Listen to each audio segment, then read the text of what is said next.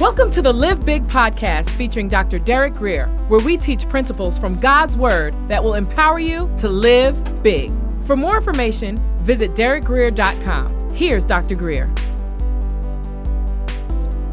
Today we're going to be in Numbers chapter 20, beginning with the first verse. In 10:30, you got to do a little better than 8:30. They didn't give me no help. I was up here by myself in the first service. So, pull with me. Father, we thank you for your word. Meet us today. We didn't come here to be entertained. We didn't come here just because we like some people here, God. We came because we were hungry for you. We came because we needed to learn something from your word. Father, we want to be enlarged. We want to be stretched. Most importantly, we want to leave here changed. And we give you the honor for what you accomplished in this meeting this morning. And the church says, Amen. Numbers chapter 20 and verse 1. Then the children of Israel, the whole congregation, came into the wilderness of Zin in the first month. The children of Israel had wandered around for about 40 years now, and Moses was preparing for their final advance or march into the promised land. And the people stayed in Kadesh, and Miriam died, not our Miriam, but the Miriam of the Bible, died there and was buried there. Miriam had kind of become the first lady of the nation there. She was, the Bible actually calls her a prophet. The King James Version says prophetess, but there's really no gender to the office. And Scripture called her a prophet. And this lets us know that from time immemorial, God always had a place for women in ministry. This whole message today is really pregnant with transition because the children of Israel, things were shifting and change was in the air. And Miriam had just passed. In about 4 months, Aaron is also going to pass. And just shortly thereafter, Moses too would go on to be with the Lord. So this is an important period in Israel's history. Verse 2, now there was no water for the congregation. They faced a crisis. So they gathered together against Moses and Aaron. The Exodus generation had passed away, but this new generation complained and shifted blame just as well as their mom and dads, and it's pretty much the same old thing here. And in verse 3 it says, and the people contended with Moses. This was not just some minor incident here. These new young leaders were willing to topple Moses if he would let them. And they spoke, saying, if only we had died when our brethren died before the Lord. So you see, there's a problem in morale here. When you're about to advance, when morale hits this level, you know you're in trouble. The nation and the leaders in particular are full of self-pity and defeatism. And you know something I've learned in life? Gratitude and victimization cannot occupy the same space. They just can't. When you're thankful, it's really difficult to be depressed. And sometimes the reason we are depressed is because we haven't taken time to give thanks. I know a lot of folks think we just worship, because that's just what churches do. We just sing these songs because church people sing songs. But one of the reasons we sing is to get ourselves off our minds. Because when I begin to focus on His goodness, I stop thinking about what I need, what I want, and my disappointments. And when I start thanking Him, the psalmist says, actually, we magnify the Lord. How many of you know you can't make God any bigger? But what he's talking about is what we have to do on the inside. Sometimes our problems loom so large, but I have to lift up my hands and get me and my problems off my mind and just magnify the goodness, the grace, the love, and faithfulness of my God. Worship is really more for you than the Father. Why have you brought up the assembly of the Lord into this barren, dry, dusty wilderness? That we and our animals should die. Well, this second question lets you know that the children of Israel had really lost confidence in Moses' decision-making process. And if you know the story, it really wasn't Moses' fault here. They wandered for 40 years, not because of Moses, but because they refused to believe the 2 out of the 10 spies that came back with a good report. But people are always looking for somebody to blame. And that's the challenge in leadership. If you're a leader, you're a convenient sort. You're a convenient person to blame for the problem and the crisis. Verse 5. And why have you made us come up out of Egypt? Now watch this. To bring us to this evil, to this what? Evil place. They weren't now just questioning his decisions. Now they're really impugning and questioning his motives. This quickly got very, very, very personal. They called the place that Moses led them what? Evil. Meaning that, you had some malicious intent. Man, you got a problem, Moses. And it got real personal. And Moses, some things rise up in him in a few verses, but we'll get there. It's not a place of grain or figs. No vines, no pomegranates, nor is there any water to drink. Moses, this is not what we signed up for. And I understand both the perspective of Moses here, but I also understand the frustration of these young people. They were tired of crisis. They were tired of dealing with shortage and lack, and they were frustrated. But it was Moses' job as their leader to deal with this matter and calm them down and move them forward. Everything rises and falls on leadership. And you know what? It's not easy being a leader, but if salt loses saltiness, it's good for nothing. Jesus said the only thing you should do with it is trample it on the ground. Meaning, if you are in a position of influence and power, but you don't use it for righteousness, what's the point of you being there? So Moses and Aaron went from the presence of the assembly to the door of the tabernacle of meeting, and they fell on their faces. So far, so good. He's doing what he's done in the past, and he's not overreacting, but he takes the complaint to who? God. And that's very important. And the glory of the Lord honored what Moses was doing and appeared to them. And when you really bring your burdens to the Lord, God will make a way out of no way. He's just that kind of God. And then the Lord spoke to Moses, saying, take the rod. Now, this rod Moses used when he parted the Red Sea. He struck the Red Sea, and what did it do? It opened. Also at Horeb, when the people were thirsty, he took the rock, he took the rod, took the rock. Boy, he took the rock. No, he took the rod. Thank you.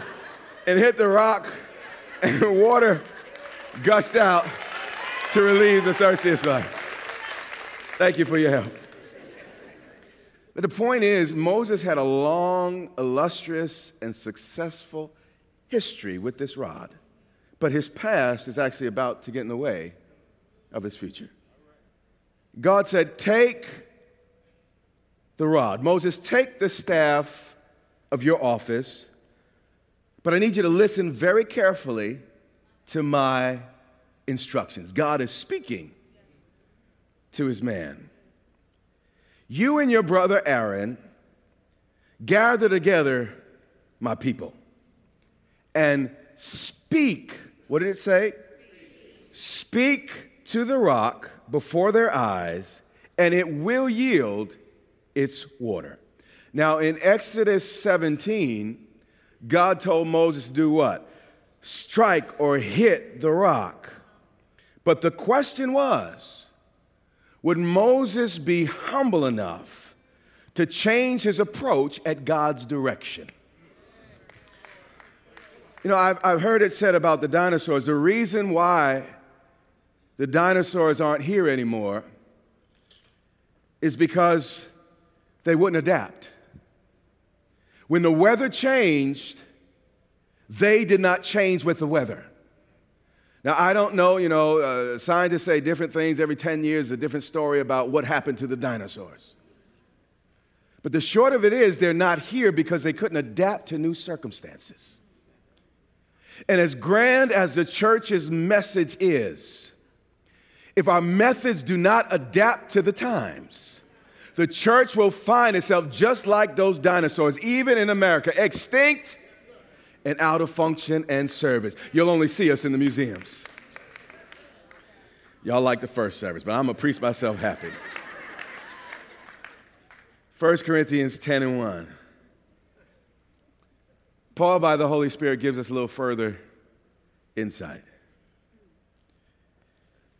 He says by the Holy Spirit, moreover, brethren, I don't want you to become unaware that all your fathers, the Israelites, they were all under the cloud, and they were speaking of the glory cloud that covered them by day.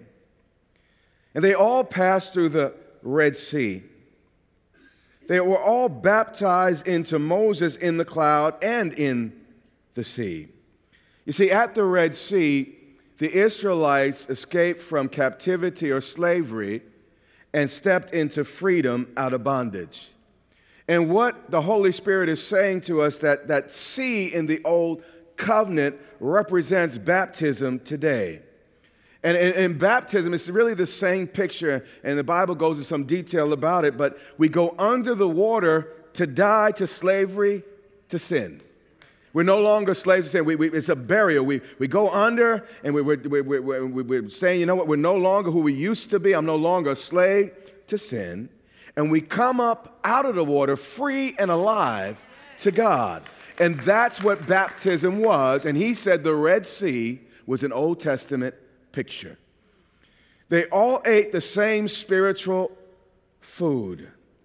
He's talking about the manna that came down from heaven. It was miracle and wonder food, but it pointed to Jesus, the bread of life, who likewise came up out of heaven. It wasn't because a man grew it or a man made Jesus happen. It was all God's design. God released his word. Christ became a human being, and he came down to the earth. And all drank the same spiritual drink.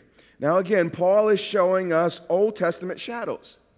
And he's saying all of these things pointed to Christ. For they drank of that spiritual rock. So he's already making that rock analogous to spiritual things. He's calling the rock spiritual and says it followed them, and then he gets really clear. And that rock was who? Christ. So in God's mind, now everything in the Old Testament was written pointing to the Messiah that would come. Everything. Whether it was the tabernacle, whether it was the Garden of Eden, all of that pointed to Jesus and his coming to planet Earth. So when God spoke to Moses and said, speak to the rock, that rock represented something more than Moses ever realized. In some of your behaviors, you're like, what's the big deal? That represents something more than you ever imagined in God's mind. Now, in Exodus 17, God instructed Moses to hit the rock. Why? Because the Messiah, when he would come, would be struck. He would be smitten. He would be crushed on a rugged cross, but only once.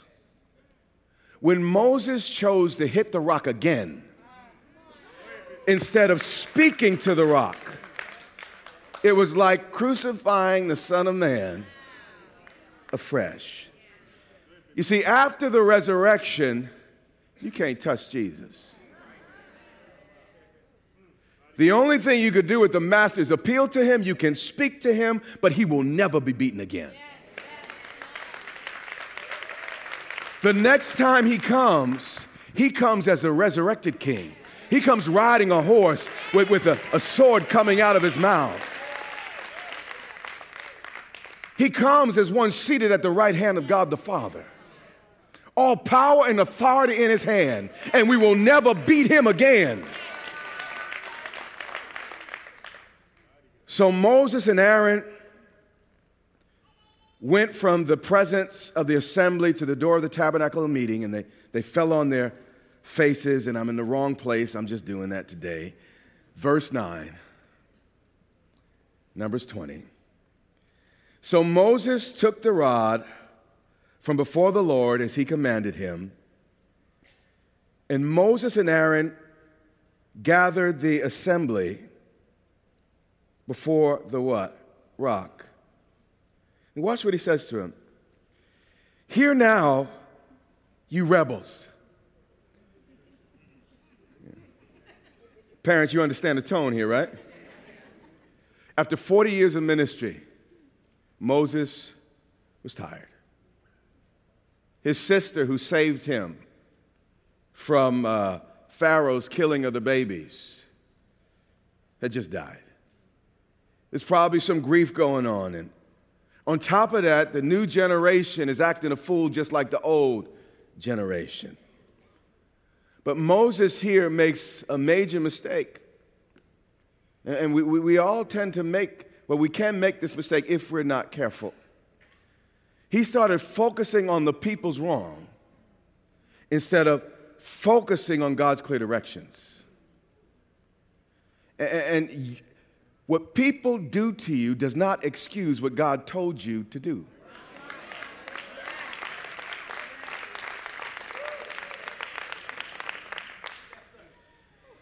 Hear now, you rebels. He's ticked off. He's upset. We have to be vigilant against letting people's misbehavior define our own. Letting what other people do get so deeply under our skin that it causes us to do immoral things. Someone's misconduct does not absolve me from my responsibility to do what God told me to do. I don't care what your husband did, what your wife did. I don't care what the guy on the street did. You are responsible for you. Watch Moses here. Must we bring water for you? Moses is making a tragic mistake here. He's acting like, he and Aaron were the power behind the miracles. Here's something I learned. God doesn't need my help. Matter of fact, God could not use me until I learned this lesson. God does not need my help. He needs my obedience. He doesn't need my good ideas. He doesn't need the strength of my personality. All God needs is for me to do what he said. That's it. That is it. Y'all, just like the first service, dear God. I love you anyway. You're thinking, I know that's what it's about. Must we bring water for you out of this rock? He lost his temper and he took matters in his own hands. Anger has this hypnotizing effect on human beings. It always causes you to go just a little bit too far. Anger always causes the overreach. The statement was fine in your head. But by the time it came out of your mouth, it had a few extra four-letter words that you didn't intend for those words to come out of your mouth. And you end up talking about people's mothers, people's aunties, and people's cousins, and none of it was intended. But anger just has this capacity to make us say more than we ought. You step on my toe, I'm going to break your leg. We just that way. And people criticize the Bible and they say, well, in the Old Testament, Moses said an eye for an eye. But you don't realize that in that day, that was a step up. Because if you just took a piece of corn off of my land, they would shoot you. They didn't have guns, but they would stab you. Do you understand what I'm saying? You hurt me, I will get you good and I'll kill your sister. So Moses said, we got to check this. The consequences need to be commensurate with the deeds. Then Jesus came and took it a step further. And the New Testament's harder than the Old Testament. Don't be deceived. Moses said an eye for an eye. He knock you in the eye, you knock him in the other, and then that's fair. But Jesus standing up talking about turn the other. Jesus!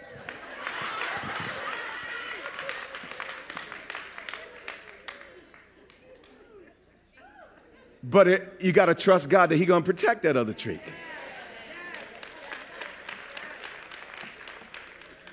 Then Moses lifted his hand. It's funny how anger can so quickly take us back. You know, I've been out of New York for over 20 years. Get me mad enough, though, all of a sudden my New York accent is right back. And when I start talking with an accent in my house, everybody walks into other rooms. But don't just look at me all crazy like I'm the only one. Some of y'all ladies, 20 years off the block, 20 years. But just one incident, you corn rolling your hair, putting Vaseline on your face, putting on your sneakers. That's right.